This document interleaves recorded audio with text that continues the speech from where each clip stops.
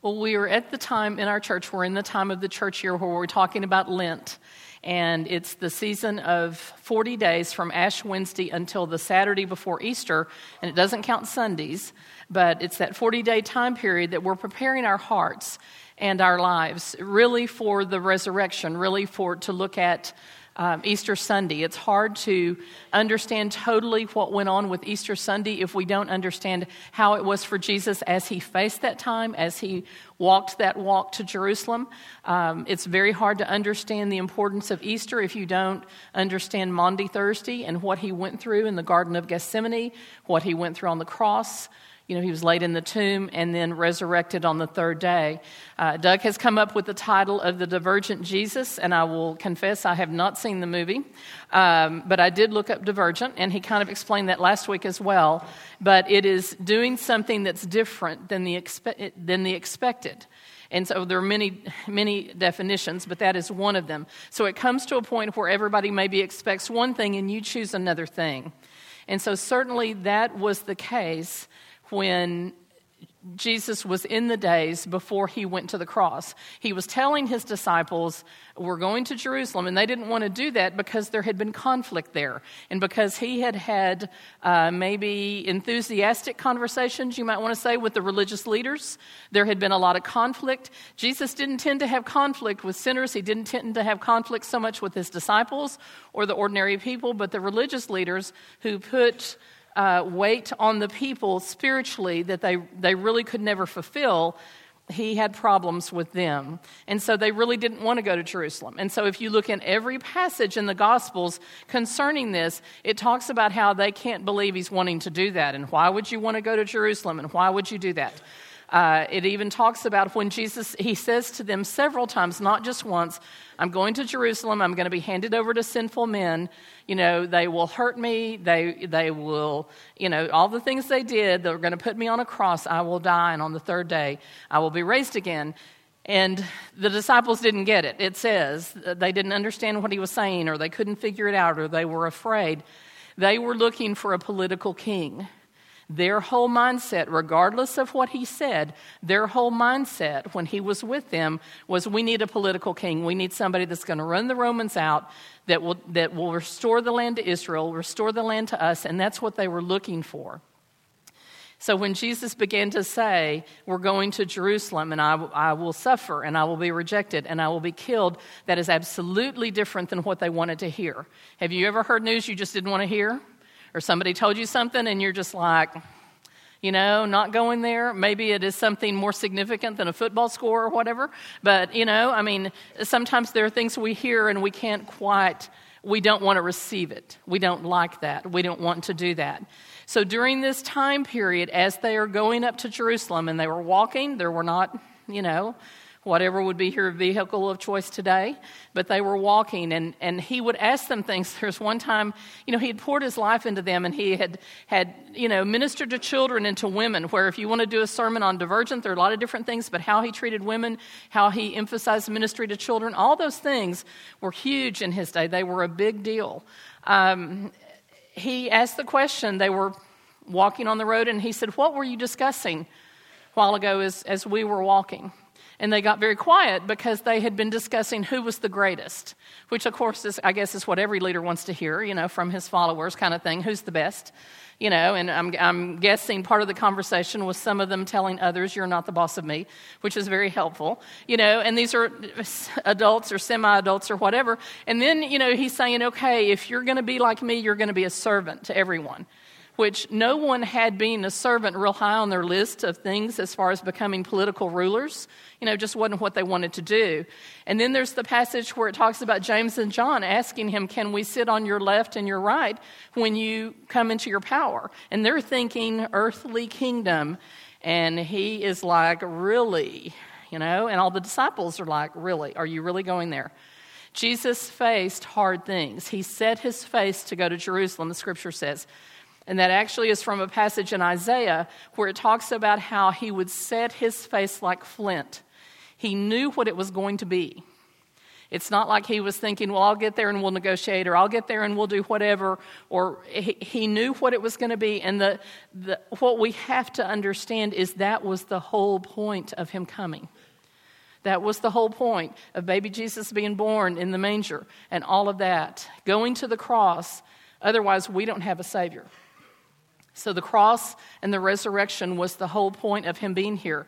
The at times radical teachings that he did that were just incredibly liberating for people of how you treat each other and what you're to do and how you're to live and all that kind of thing is so important. There are multiple examples in Scripture where leaders or different people faced hard things. Paul decided to go to Rome. He knew he was going to be executed there. He knew he was going to be a martyr. And yet Paul set his face to go to Rome. He wanted to go and speak there in Rome. And so many of the books of the New Testament were written as he was in jail, or he was under house arrest or different things. I mean, certainly he made the missionary journeys, but he did hard things. You look at the story of Daniel in Scripture, the whole lion den thing, and then the whole, Shadrach, Meshach, and Abednego, and all of that. They faced hard things. They saw what it was and they faced it. The story of David facing Goliath. There's a point in that story, and we don't know how young David was exactly. We know he was too young to go off to war like his three older brothers. But the story of David and Goliath, an important point I think in that passage is he ran to the battle. He faced it. And interestingly enough, Goliath, I don't know how many 9-foot giants you have in your life, but Goliath, he was the tallest of all the warriors of the Philistines. Well, the tallest of all the warriors of the Israelis was Saul. They picked him because of his height and how he looked, and Saul wasn't going out to fight Goliath, it was David. And we know the story. We know what happened there. And I'm wondering, did David think, okay, maybe this is the height of what I have to do? Maybe this is the biggest thing I have to do. And yet it wasn't at all. For Goliath was really just the beginning of things that David would have to deal with and David would have to face. And some of those he faced successfully, some not so much. We need to understand that sometimes when we get past a big thing in our life, it doesn't mean, okay, everything else is just going to be easy. Everything else is just going to be no problems. Basically, we live in an incredibly fallen world, and we have to deal with things that are not easy sometimes, or that we get news we don't want to deal with. When David was being pursued by Saul, who was crazy King Saul, Saul had just kind of gone, crazy, and he decided he was going to chase David and kill him. And David was trying to, avoid the conflict and that kind of thing. And it talked about men coming to him to be a part of his army. And one group, it talks about men who understood the times and knew what to do. And while I understand that applied to that situation with David as he was facing Saul, I think that is something that we need to pray about in every situation we face, that we would understand the times and know what to do. And ask God when we don't know what to do. There are always going to be difficult times and difficult situations. In Lent, it's part of the time is for us to pray and repent before the Lord. And if there are things that are an issue that we need to deal with, or sin or whatever, to lay that down before Him. Lent's an important time. When we go through difficult times or situations, I think the most critical thing for all of us, and myself included, is that when something is hard, you have to face it. It doesn't help if you play peekaboo or whatever, It's not going to go away. Typically, it's not going to go away. I worked for a pastor at another church, Hillcrest Church, and he commented, he said, usually, when you have problems, you're going to have to deal with it at some point. And usually it just gets worse as it goes along, so you're going to have to face it. May not mean you take action right then, but you face it. When something ends, sometimes it's a situation we're in grief. When something ends, we grieve. When loved ones die, we grieve. When a situation doesn't turn out as we expected it to, there is grief. That's just part of it. There is grief. But still, you have to face it. Denial, pretending like something is not a problem or that something doesn't exist, in my opinion, denial can lead to deception. If you just deny there's a problem, deny it, Whether it's a situation in your family or a situation with your work or school or whatever, if you walk in denial, it can lead to deception because you form your own reality. You kind of make your own boundaries. The problem is most of the world doesn't follow those boundaries. Doug talked last week about hearing the voice of God, and that's a very important thing in all of this, in asking God, what are we supposed to do and how do we do it? How are we a part of that? And I don't have a massive list. There's plenty of books. All that kind of stuff to read. But I think in remembering about hearing the voice of God, I think we have to remember that we are subjective. That yes, it's important to ask God about different things, and it's important in prayer to ask, but realize our filter can affect sometimes what's being said. And sometimes we don't like what's being said. I've been in there where I felt like the Lord was telling me something, and I was just kind of like, that can't be right. And of course, I'm smarter than him, right? We don't want to receive it. Or we're thinking, okay, I didn't hear that right, or whatever. Several things to think about just in this process, just for you to consider, not trying to say, this is the complete list. But I think it's critical as we are praying, we don't tell God what to do. There was a passage this week in Jesus' calling that talked about, if instead of telling me what to do, if you would discern what I'm doing and get in the flow of it. If we would be obedient in that, that's huge. We ask God, Lord, please help me. Lord, we need healing here. Lord, give me direction here. Lord, I don't know what to do. I think when you get a word from someone, or if you have a word for someone, you always weigh it. You always look at Scripture. You may be talking to someone, or someone gives you a word. It's very important to weigh it and determine. You don't have to receive every single thing that comes down the road. Discern, try to decide what's going on. I think it's always a very dangerous situation when people say, God told me to tell you.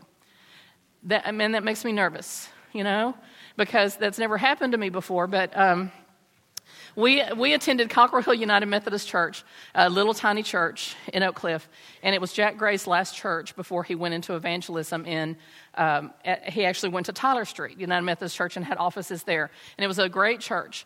But then other pastors came and that kind of stuff, and some, anyway, y'all kind of get the drift. It was not as strong as the times when Jack was there, as y'all might be able to imagine. And so there was a pastor who came, and he was really good at saying, God told me to tell you. And one day on a snow day, he called some of the youth. Snow day, and I don't know how the youth over here feel, but man, snow days, you're just like, thank you, Jesus. I get to stay home and watch TV or whatever I want to do. Of course, teachers, nobody is looking at the screen of the TV or the computer more than any teacher on a snow day. I promise. Every teacher in the room knows how many days till spring break. Right? Am I right? All right. So the preacher calls in. What do you say to the preacher? And to my brother, who was a teenager, he wanted them to come cut down a tree in his front yard in the snow. Do you normally cut down trees in the snow? And it was, God told me to tell you. And when you're 13, it's kind of hard to go, did not,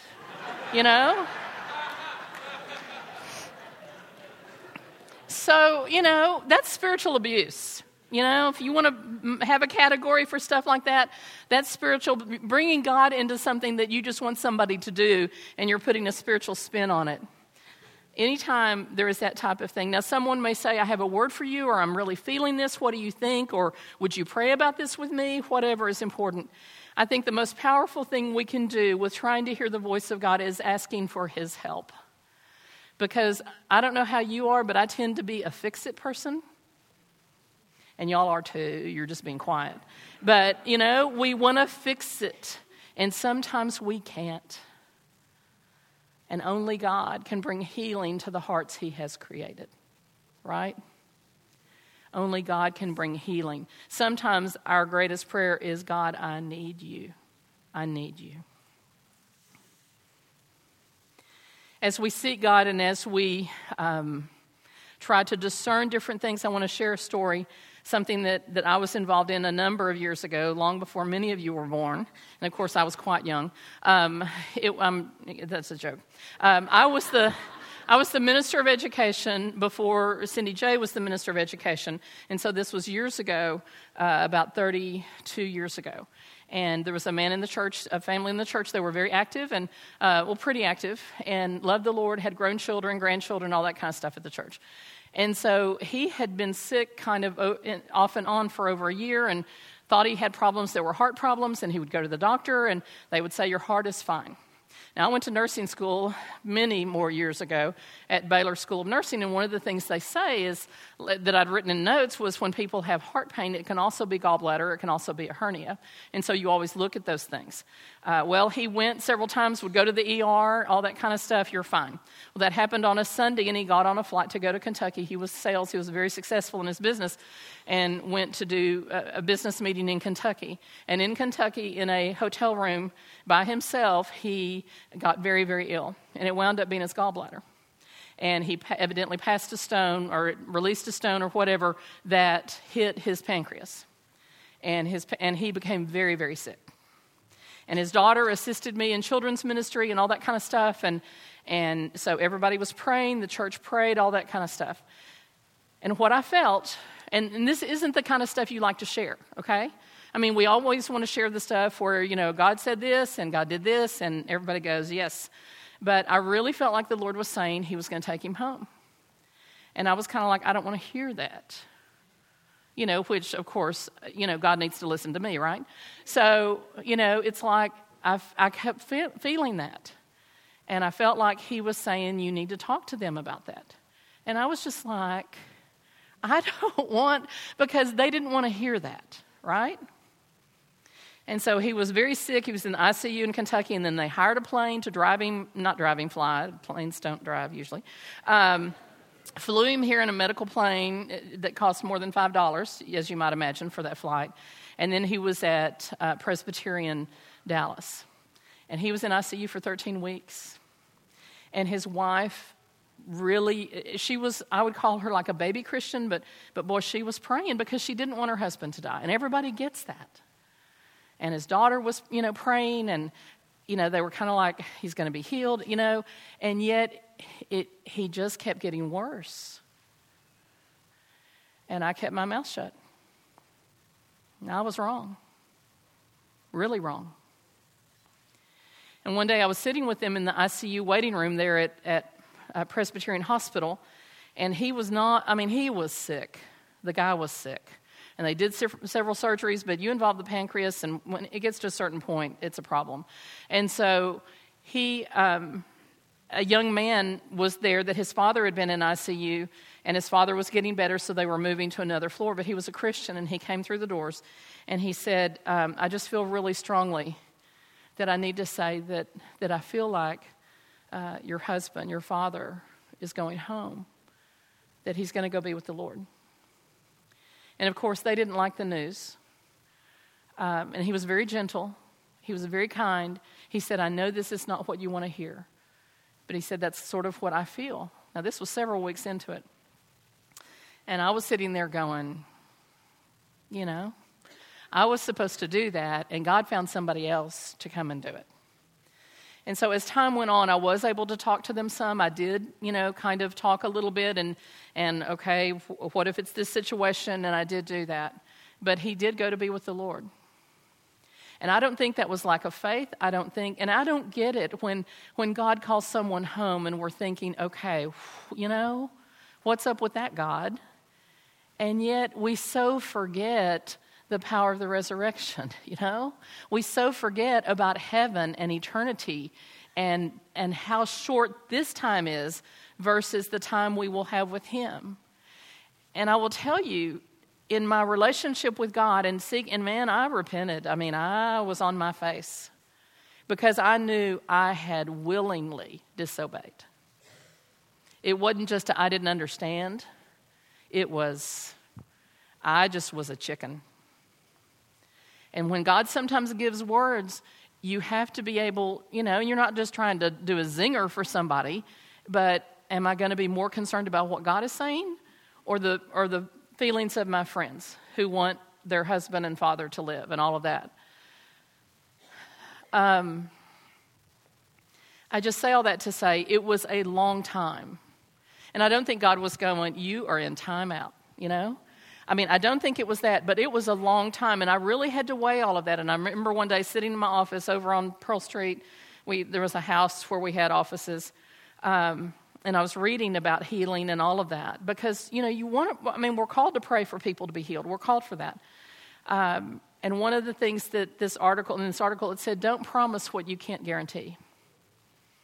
And, healing's not in my hand. Last time I checked, I wasn't Jesus, healing's not in my hand. Am I supposed to pray? Yes, I am. But there are things that we have to trust God with. And there are things, even if they're hard, death isn't the end. It's not the end. And it's because Jesus set his face to go to Jerusalem. It's because he went to the cross and knew far more pain than any movie can show us. Isaiah says he was beyond recognition. They beat him so badly. We don't have a clue about that kind of stuff. It's because of the cross and because of the resurrection from the dead that death does not have the final say. My son put up a post this week that reminded me of the 21 martyrs, Coptic Christians, who were martyred a year ago, the day after Valentine's Day. I had not remembered. Robert is good at remembering lots of things. If y'all have a question, ask Robert. But read this post. And it's from a pastor in Indiana. And he posted this the day after a year ago. Quoting a pastor named Cade Campbell from Indiana, they bowed and braced their heads for martyrdom's painful blow. Then they raised them up bearing victors' golden crowns. They opened eyes to find themselves kneeling before Christ, clothed in white robes dipped in blood not their own. Oh, that there might be an Isis Saul, standing with cloaks at his feet. May God seize him to transform the Arab world. What happened on that beach in Libya is not the end. We don't see what happened when they went to be with the Lord, but God will take things like that and redeem and restore and bring about amazing, amazing things. Several things just in thinking in general. I think it's important to know the season you're in, and this does not have to do with age. And I know that I've said that before. I know y'all are thinking, you need to go back to your old sermons because, yes, you've said that before. But so often people don't get it. And we kind of dictate what we want versus where we are. And it doesn't mean when you're a baby, you're in spring, and then it's summer, and then fall, and winter, and that kind of thing. Certainly that can apply. But I have known people that were older in age that had amazing fruit in their lives. And God is redeeming and restoring in all of that. Knowing the season we're in is so important. Knowing what is God doing versus what do we want him to do in a situation. And sometimes it's looking really practically at that. In praying for the church and praying for situations that we're involved in. And sometimes when I get things, it's just practical, and it's not always these and thous and all that kind of stuff. But a couple of weeks ago, what I kept getting was keep your eye on the ball. That's what I kept getting in prayer. Now, some of you are going to say, Texas Rangers are about to go to spring training, and Lauren loves the Rangers, and the catchers and pitchers have already, I grew up between two brothers. I have an older brother and a younger brother. And if you didn't know sports, you were just, worthless comes to mind. But, you had to learn that kind of stuff. And that is a phrase you often hear in playing sports. Maybe not Frisbee golf or whatever, but, basically, keep your eye on the ball. And I think that means what is the main thing and how do we pursue it? What is the main thing? And we set our face to that. We set our face to that. Couple of thoughts. This came to me in the night, so if it's wrong, y'all weigh it, right? Just kidding, kind of, sort of. We're almost through and I'm ahead of time, so, this is good. I was on the very first school board for Carrollton Christian Academy. It was in 1984, and when they started the first grade, that was not without conflict. I was in some education meetings. I was Cindy J at that point, too. And meetings were lively, maybe is a good word to say, as we were trying to start the first grade. And Marilyn Headley was the teacher for that group, and they had, I think, about 17 kids. And the school grew from there. And y'all know there have been different comments about the school and that kind of thing and things going on. And it's a huge time to pray. It's a huge time to pray. On Sunday mornings, if I'm not, during Sunday school, often I try to walk the halls and just, Lord, you're best. Lord, you're best for CCA. God, give us wisdom. Lord, show us, what you're wanting to do for the families, for the kids, for the teachers, for all of that. What came to me in the night was that we focus on the fruit. And I don't know what's going to happen with CCA. I don't know how that's going to end up. But think of the gospel that has been sown in so many lives across the years. And part of keeping our eye on the ball is that what is sown in faithfulness, it's up to God to bring the harvest. I taught there for 10 years. And first year that I taught, it was the hardest thing I've done ever. I'm hoping that's my Goliath, although I've had to face other things. But my last period class, 7th period class, had juniors. Of course, everybody wants to be in school at 2:30, right? Everybody wants to, yes. Including teachers. I mean, teachers are like, when is the bell going to ring? And I had 27 kids in one class, and most of them were a train wreck. I mean, a bona fide A1 train wreck emotionally. And they were mad at God, or they were mad at Dad, or they were mad at Mom. They were mad at somebody. And they were real happy to see me. And trying to help the scriptures connect when their mother lived in the same city as they were, maybe a couple of miles away, but would not see them, and she was not sick. That young man was furious. And he behaved very well in Bible, as you might imagine. Just kidding. Just saying, and for many of those young people, the pain they were going through was because of adult decisions that they had no control over. And we get it, life is complicated, and we get it, things are hard. But part of what we do is we face the hard things. And so often in Bible, I would say to them, I get it, it wasn't fair. I get it. But what are you going to do with your life? How are you going to respond? So I don't think we get to control the difficult things that happen. I don't think we get to, we grow when things are hard, right? When things are easy, when things are hard, we are like, oh God, we need you. The newsflash is we need him all the time. It's just when it's hard is when we're so aware of it. He is more than enough for whatever this church will face in the next days and months. And I don't mean that like I have a newsflash, but just in general, he is more than enough. He is more than enough for what's happening in your family right now. He is more than enough for situations where people are sick. And it may be they go home to be with the Lord. That's not punishment, Several weeks ago, we had a service for Harper Howard here. The church was pretty much full, about as full as it is now. And Dustin and Penny could have kept their situation very private and taken care of their child, but they sought a way to help her be better and to feel better and to not have the pain that she had. And in doing that, they have helped hundreds of people. Scripture talks about that unless a wheat falls into the earth and basically dies, there's not a harvest. The whole thing of seed time and harvest. So wherever you are individually, whether it's a good season or a difficult season, he is more than enough.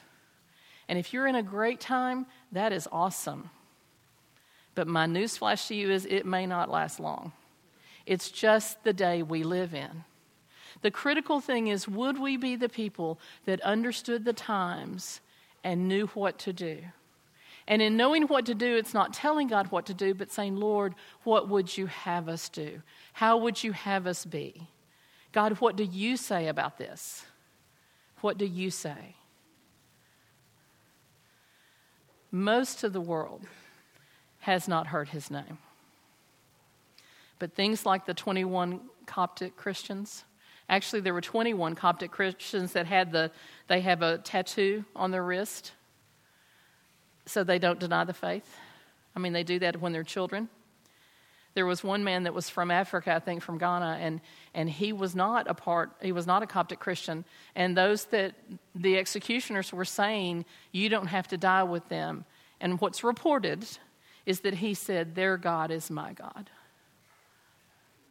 Oh, that we would be faithful, knowing that the end really isn't the end, and that he gives us grace. The battle with David and Goliath wasn't about how good David was with a slingshot. It was about the power of God, right? So, Lord, let's pray.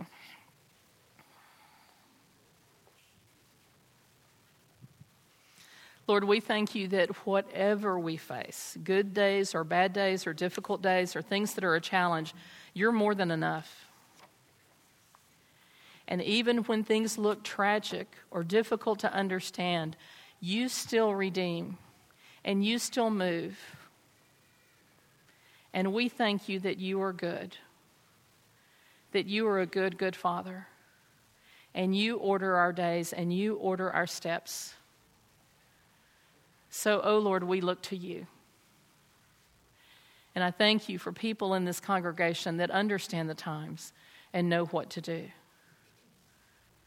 We thank you, Lord, for your best.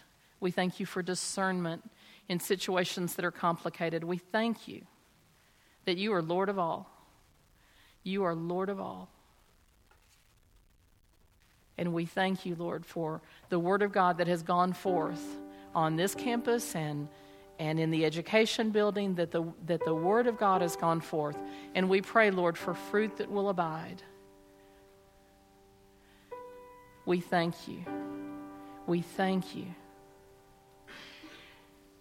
In Jesus' name, amen.